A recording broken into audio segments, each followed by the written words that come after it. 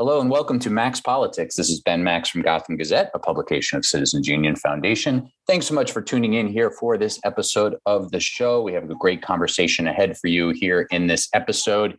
If you've missed any recent episodes, of course, find them wherever you get your podcasts at Max Politics, and we have them all at the Gotham Gazette website. We've been bouncing back and forth, as we always do, between city and state politics. There's been obviously a lot of upheaval at the city level with the new mayoral administration of Eric Adams coming in, a new city council and other new officials in the city, and a lot going on in the early weeks of the Adams administration. So we've been dealing with some of that here on the show. And then it is a new year and a new session in state government. And in Albany, it's Governor Kathy Hochul's first full year here as governor. It could be her only full year here as governor, depending on how the election goes this year. But she is often running with her State of the State address and her executive budget. And so we've been discussing those matters and issues at hand at the state level here on the show with some great guests. So you can find all the recent episodes at Max Politics, wherever you get podcasts, or the Gotham Gazette site. Some recent guests have included state senators Jessica Ramos of Queens and Liz Krueger of Manhattan. They both have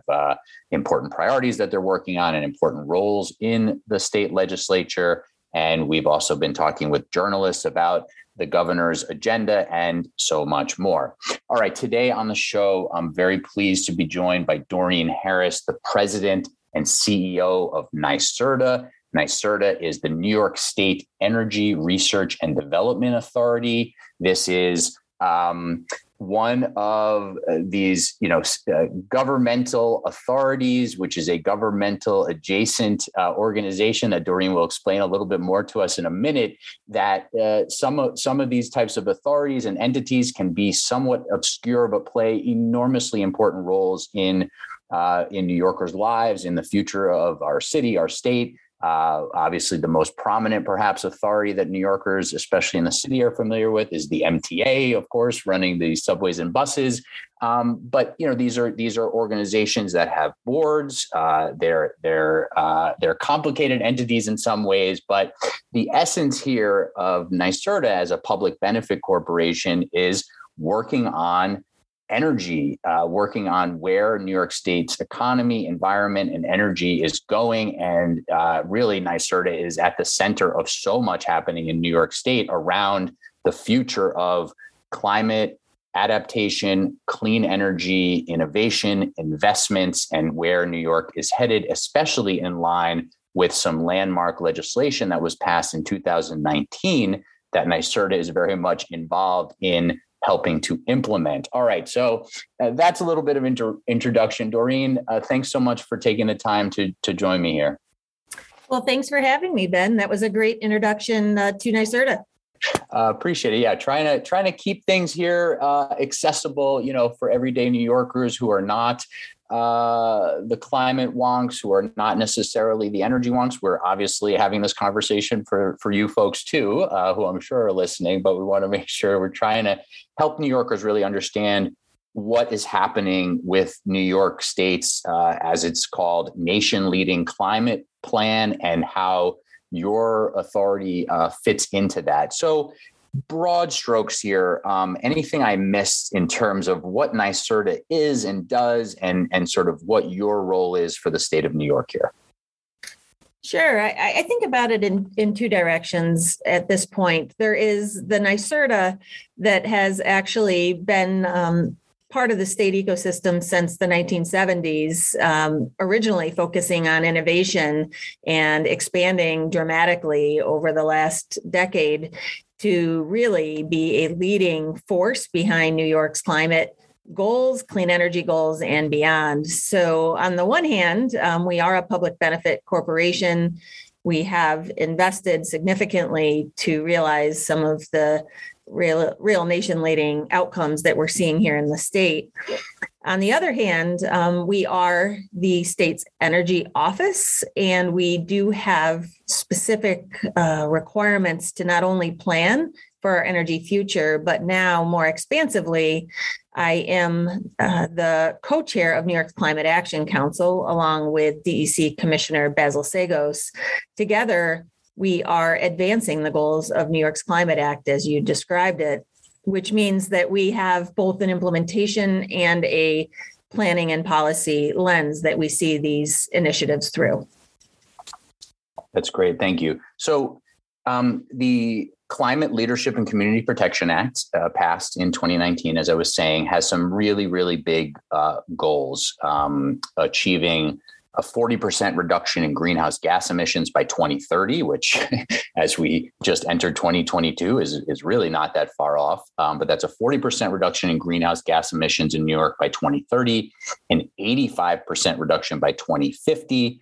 And then there's other goals as well. There's a number of benchmarks that it sets out, and NYSERDA is really at the center of this. And then, as you said, you have this other role with the Climate Action Council that was a part of what the Climate Leadership and Community Protection Act created. So before people get too lost in some of the terminology here and a little bit of the word salad and the numbers, if you're talking to sort of regular everyday New Yorkers and they say, hey, I heard about this, this landmark legislation everybody's talking about, New York's going to be a leader in shifting away from greenhouse gas emissions, fossil fuels.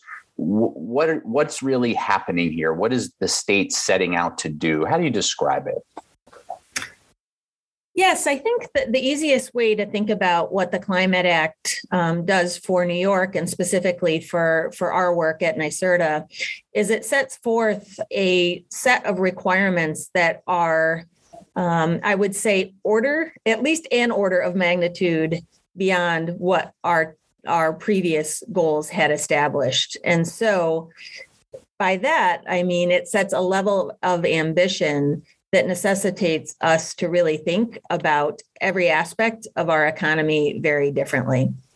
And I would say, of course, for the benefit, for the good, both from a perspective of health, our climate, and also our economy. So that's really what it comes down to. It comes down to a fundamental shift in a lot of ways that we live and work, but also a change that I think is going to position our state not only as a leader in this fight, but further as a beneficiary thereof. Mm-hmm. Yeah. And I'll add, one of the mandated goals here is a zero emission electricity sector by 2040, including 70% renewable energy generation by 2030. It's really, the plan for a sweeping overhaul of, as you said, major sectors of the economy, and also just how New Yorkers get around, because transportation is a huge part of emissions and the, green energy present and future, as well as our homes, our buildings, and so forth. We've seen here in New York City some landmark legislation trying to green the buildings here in the city. So we hear a lot about the grid. Describe how New York's grid, electricity grid, power grid, sort of currently functions and where it's heading. What is, what are we shifting in terms of what that looks like? Sure. Yes, the grid is really where it all begins, because of the fact that to transform sectors like buildings and transportation, as you indicated, the majority of the, I'd say, near-term options that we have available to reduce gas utilization, most notably, would be to electrify our cars, to electrify our homes, to electrify our buildings, et cetera.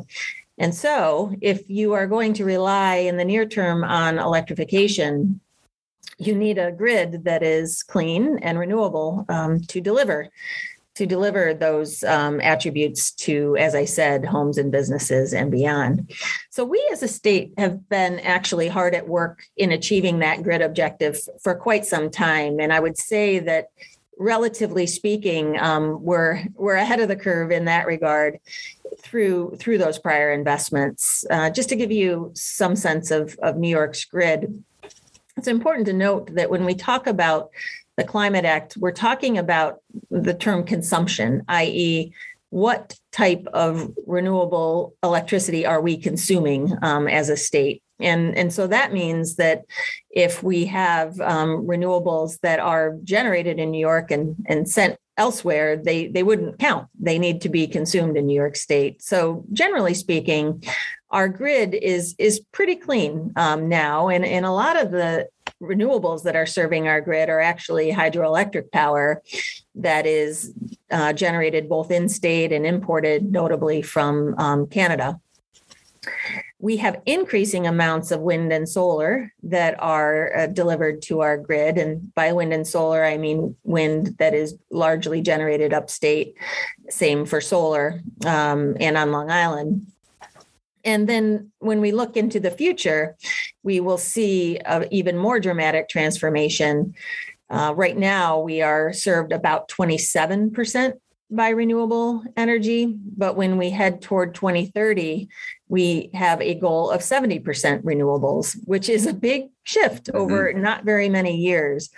But the good news is when we look at the pipeline of projects that we specifically at NYSERDA have under contract and are moving forward, we're on track to be at about 63% renewable by 2030, which predominantly will be filled. That difference between today's 27% and 2030's numbers will be predominantly filled by more solar, more wind, and offshore wind as a new resource that we will be seeing at scale for New York. So we're actually well on our way. We see a future where our grid is powered by the sun and powered by water and powered by wind. And we have a very significant pipeline of projects ready to deliver that objective. And let's talk a little bit about some of those projects. There's been a flurry of announcements, as I assume there will be just throughout, going forward. Lots of announcements around these projects and things coming up for bid and permissions and projects getting going and all sorts of things. But as you said, these, some of these major renewable sources, water, wind, and sun. But let's get into a few projects in a second. But let me ask you big picture here, just based on what you were just saying. Obviously, so much of what this is all about is about climate change, a changing climate, responding to that, reducing greenhouse gas emissions, New York trying to do its part in what needs to be a global effort on that. And then we're talking about, in some ways, really more and more relying on what we call renewables, but which are also, sort of coming from our climate, coming from our weather, coming from our earth. What is the thinking from your perspective in terms of doing these projects that rely so much on, natural resources while the climate is changing? Are there major unaccounted for risks there? Are there big outstanding questions about how things related to water, wind, and sun could change as these projects are moving forward? Or does it feel like so much of this is sort of stable for many, many generations to come? That's a great question. And it is one that at this moment, there's a lot of work going on in the industry and broadly from a policy perspective to look at what our future does look like in a world where we are faced with climate change and the impacts thereof. We have actually a number of climate studies. As I said, NYSERDA has a wide reach. We conducted a study called Climate a number of years ago that we are re-upping and expanding on, which is looking at just these things. Not only how will our state change from a resiliency perspective, notably in the face of climate change, but also it is true that there will be shifts with respect to the amount of rainfall, the amount of wind, maybe less so the amount of sun, but certainly relying on these resources in light of climate change is a critical question to be asking and to be looking at into the future. In fact, we see some trends even in Europe where there's a significant amount of offshore wind installed. where there are periods where it's just not windy. And when we look at a future for New York where we're heavily reliant on these resources, we need to plan accordingly. And we plan accordingly not only from a study perspective, but also a design perspective. We need a resilient grid, full stop. And to do so, it's not just about the generation sources, it's also about the availability of what we would call balancing resources like energy storage that will help us to, I would say, be more resilient with respect to the variability of the resources that are generating themselves. So I'm sure we'll talk about it, but it's very much part of the broader system planning that's underway. Yeah, interesting. All right. There are many projects that have been announced over the last months, a lot having especially to do with a couple of major transmission lines that could be coming from upstate and Canada, especially to help bring renewable energy down towards New York City. Some major offshore wind announcements, solar, a variety of announcements. Are there a couple you want to highlight as particularly important for achieving the state's goals? And, I wanted to ask you, as part of that, these major transmission lines coming from upstate, coming from Canada, they need some permissions. They need to, on any of the projects you want to highlight, what are some matters of urgency where you need partners? You don't have full control over just executing. What are some areas there that you need partnership, and whether it's permissions or fundings from the outside, and give us a little sense on a couple of sort of exemplar projects, how others come into the picture. Sure. It is true when we are looking at what are very significant, what I would say are infrastructure projects, and I'll talk about a couple of examples. We very much need to leverage the alignment of where we are as a state with specifically where the federal government is, and of course for New York, where New York City is with respect to their policies as well. And we have actually a moment that is, I would say, somewhat rare, but one that I certainly hope will continue as long as it can, where we have really good alignment in policy objectives between local, state, federal, and frankly, global policies as well. So one huge challenge for New York in achieving our objectives is really the fact that we have a very different grid that is serving New York City than is serving upstate New York. New York City is served primarily by fossil generation, whereas upstate has the benefit of more renewables already sited, as I described, plus existing nuclear power generation facilities that deliver clean energy primarily to the upstate region. And so we have two major initiatives that are really getting at the challenge, the very notable challenge in New York State of decarbonizing the city's grid. And you mentioned both, but I'll take them in turn. One is a program that was actually announced. Two awards were announced by Governor Hochul back during Climate Week in the fall. And it is for two projects, the Clean Path New York project and the Champlain Hudson Power Express project, both of which are going to be doing two things. One, building new transmission into New York City, and two, delivering renewable energy, whether it be from upstate New York or Canada, through those transmission lines into New York City. And all told, those two projects will actually power about a third of New York City's needs with those renewable projects. So it's a really big deal. But to your question, it is a situation that is, I would say, bolstered by the strong commitment, in this case of New York City, to actually purchase a portion of those projects to power their own operations via renewables as well. So these are big projects that will need to be permitted, and there will be permits that are required both in the case of the Champlain Hudson Power Express from Canada, in Canada, as well as within New York. That project is largely permitted but a few still to obtain.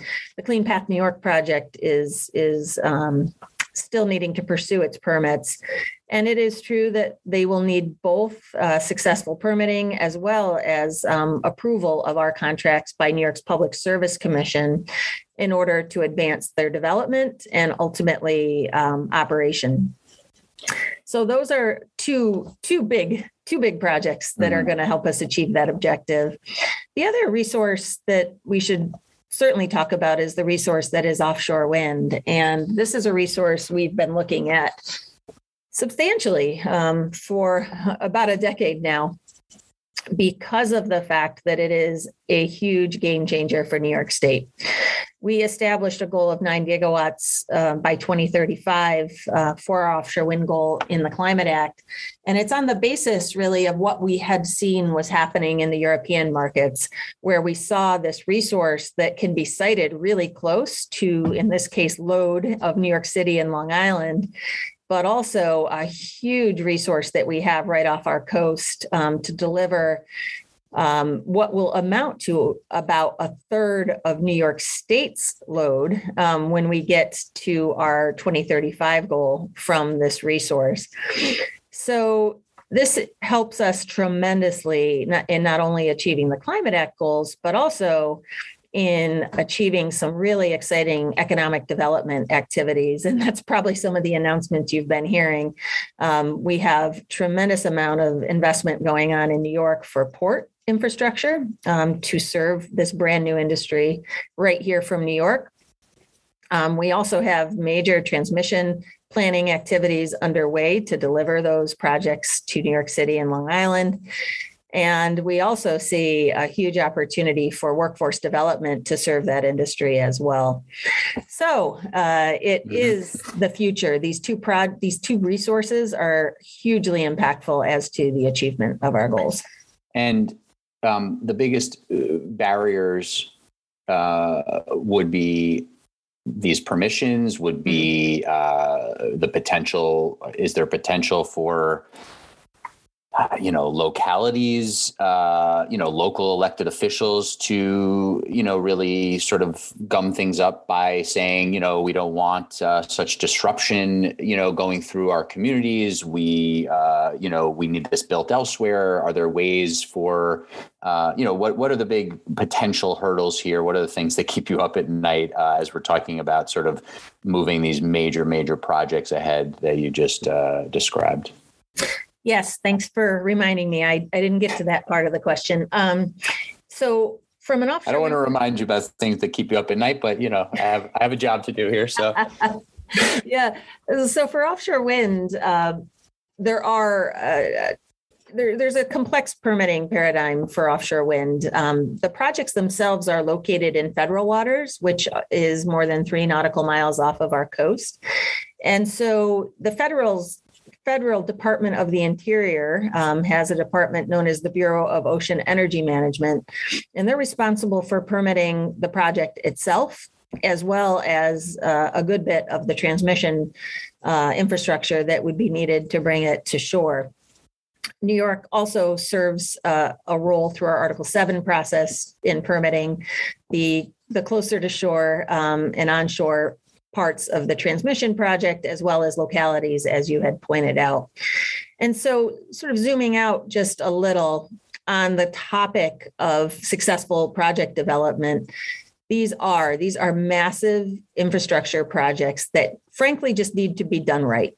And by that, we mean that first, the project itself needs to be sited in ocean space that balances the utilization of the ocean, commercial fishing as a good example, environmental utilization by wildlife and others as well.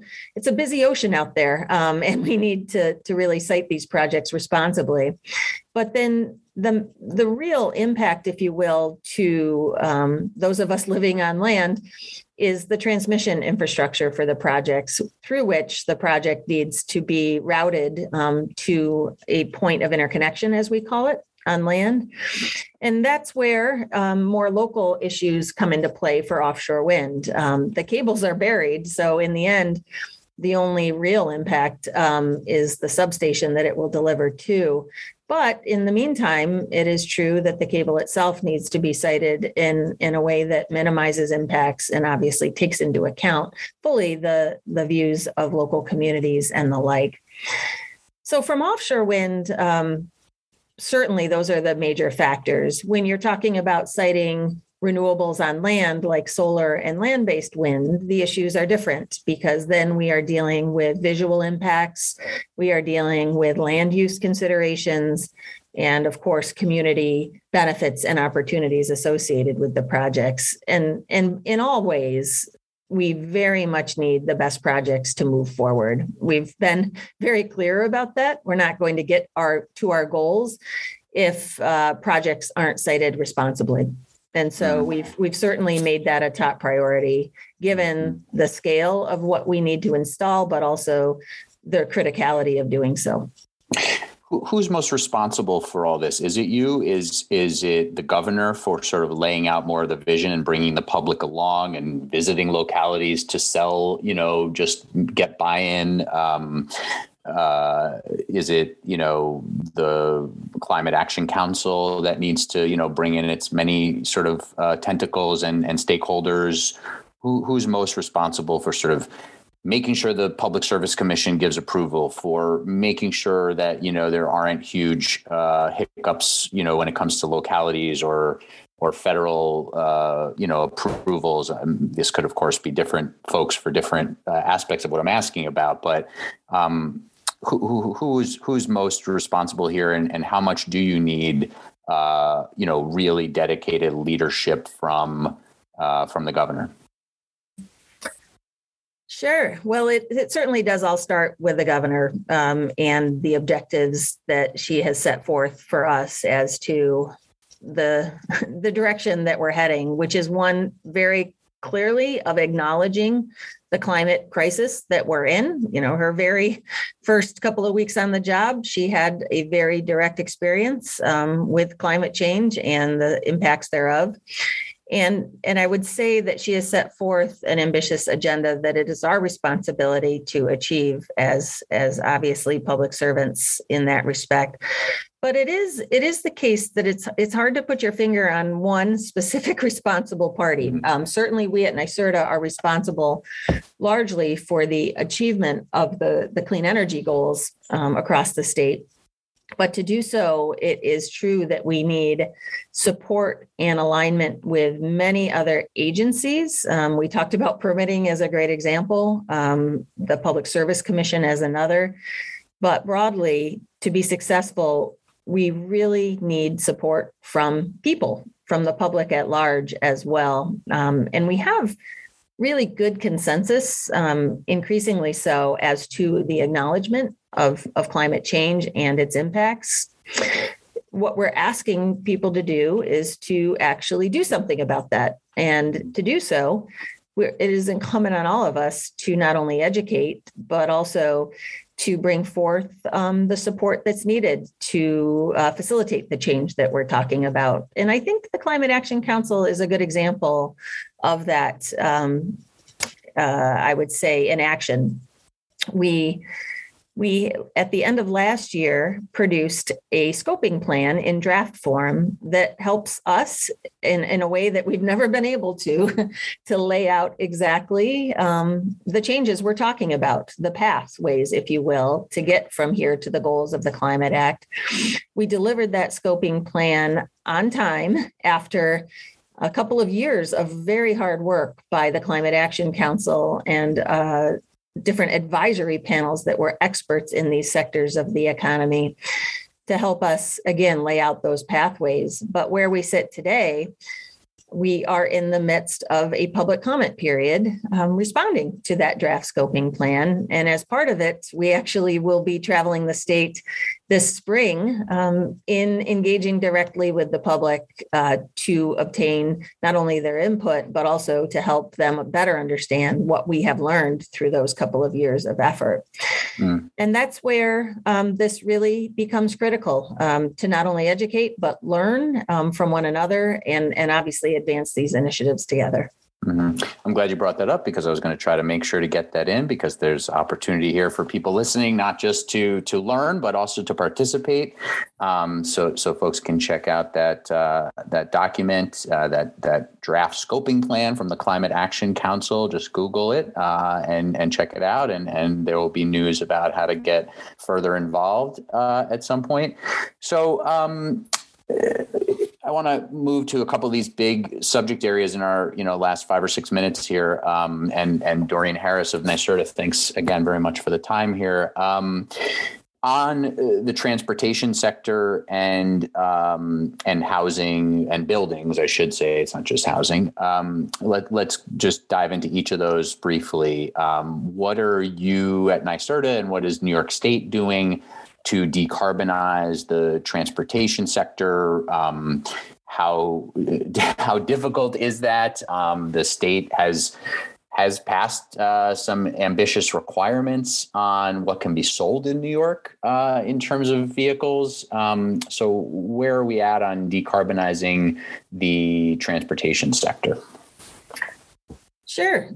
Yeah, this is one really interesting piece of the draft scoping plan that is tremendously helpful to each of us as we look at how we get from here to there. So the scoping plan actually includes an integration analysis that lays out I'll call it the wedges. How much does each sector of our economy contribute to our greenhouse gas emissions, and sort of where are the biggest prizes, if you will, from that perspective? And buildings and transportation are at the top of the list. In New York, we have 6 million buildings, and they contribute about 30% to our greenhouse gas emissions statewide. And transportation is not far behind as well. Although we have one of the most efficient transportation systems, certainly due to New York City and the utilization of mass transit, of course. As a general matter, we have a lot of work to do in both of those sectors. And you are correct in saying that in both instances, Governor Hochul has laid out a policy agenda that can begin to help us get there. And for both sectors, really, it does utilize electrification in the first instance as the primary means to minimize our utilization of natural gas and other fuels. So on I guess I'll take the building sector first, sure, if that's okay. Of course. In the building sector, one major initiative that was part of this year's State of the State policy agenda was a proposal by Governor Hochul for 2 million climate-friendly homes. And that is unprecedented for certain. This means that we will be working now through a lot of different directions, a policy perspective, a legislative perspective, and of course, a budgetary perspective to advance a minimum of 1 million electrified homes and up to 1 million electrification ready homes by 2030, with a strong focus on low to moderate income households to ensure that they are not only supported, but also benefit from these investments. And how do we do so? We have a variety of approaches. The specific legislative initiative is to ensure that all new building construction is zero emissions by 2027. And to do so, we have various levers. One of them we really are excited about, which is appliance efficiency. Talk about a no-brainer. If we can improve the efficiency of our appliances, it's a huge savings for everyone, and billions of dollars in utility costs. We also have the ability to benchmark buildings, and that's another part of the agenda, i.e., when you go in a building, we want to know how it compares to the one next to it, particularly with some of the high-rise buildings and beyond. And then we also have very specific codes that we want to put in place to realize this objective. And we're able to do so because of the work of the Climate Action Council and also through the work of various initiatives that we've advanced at NYSERDA. This is a complex sector. We're working on single family homes all the way up to the Empire State Building in really realizing these objectives from the buildings. And Another piece of this is our schools, by the way. We are initiating several efforts to clean our schools and our school buses, given that these are hugely impactful to local communities and, of course, children, as it should be. So if I could just jump in on buildings for a second. Yep. You're mentioning a key proposal from the governor. New York City just passed this law for the city has passed multiple laws, including one more recently to decarbonize buildings, including to prevent new gas hookups in either sort of demolish reconstruction or major reconstruction or new buildings. And you're getting at the proposal from the governor to do something similar on the state level, although I believe a little bit of a less aggressive timeline than she's proposing. But that's one of the major pieces of the legislative agenda here that needs the state legislature to agree to, right, in the next few months for this to happen, this legislative session. I mean, that's one of the things that the governor has put out there on this agenda that is a sort of a new proposal that needs legislative approval, correct? That's correct. So that's the legislative part of this, which would really be implemented primarily through New York's building code, and perhaps provide a little, I would say, more flexibility as to its actual implementation.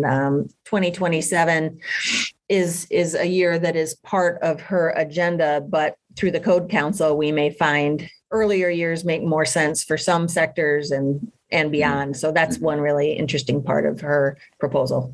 And in terms of electrifying new buildings or even retrofitting, I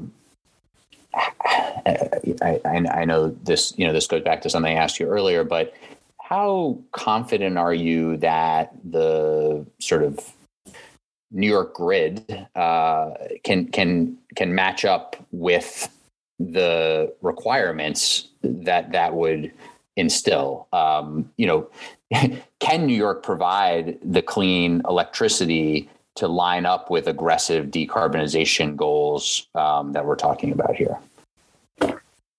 Yes, we certainly can, but I would say we have a much better understanding of what it will take. So let me just give you one metric to walk away with on this. Sure.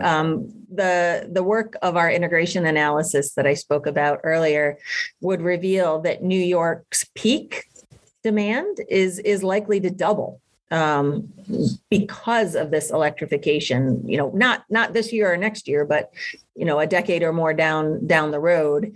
We're looking at a significant expansion of the utilization of our power grid. And I think quite interestingly, the peak that we have now in our electric system is during the summer, when it is the most hot, obviously, and air conditioners are running. But in the integration analysis, what we're seeing is a transformation to a peak that occurs in the winter, because we would be utilizing electricity for heat more so than we do now. And so what all that means is exactly what we talked about at the beginning. We need to build out our grid, both in a bulk and in a distributed manner. We need a massive build out of renewables. Feeling really good about that pipeline, but you're absolutely right. We need to get them built, and we need them to be delivering to serve these buildings and beyond. I do want to give you a minute if you want to highlight things on transportation, but I also want to let you go in just a couple of minutes because I don't want to take too much of your time. But I want to ask you a couple quick questions. Knowing what we know now and the conversation we're having here about, especially about decarbonizing in New York City, was the closure of Indian Point and the loss of that nuclear power, or the gradual loss of that nuclear power, a mistake? There's been a lot of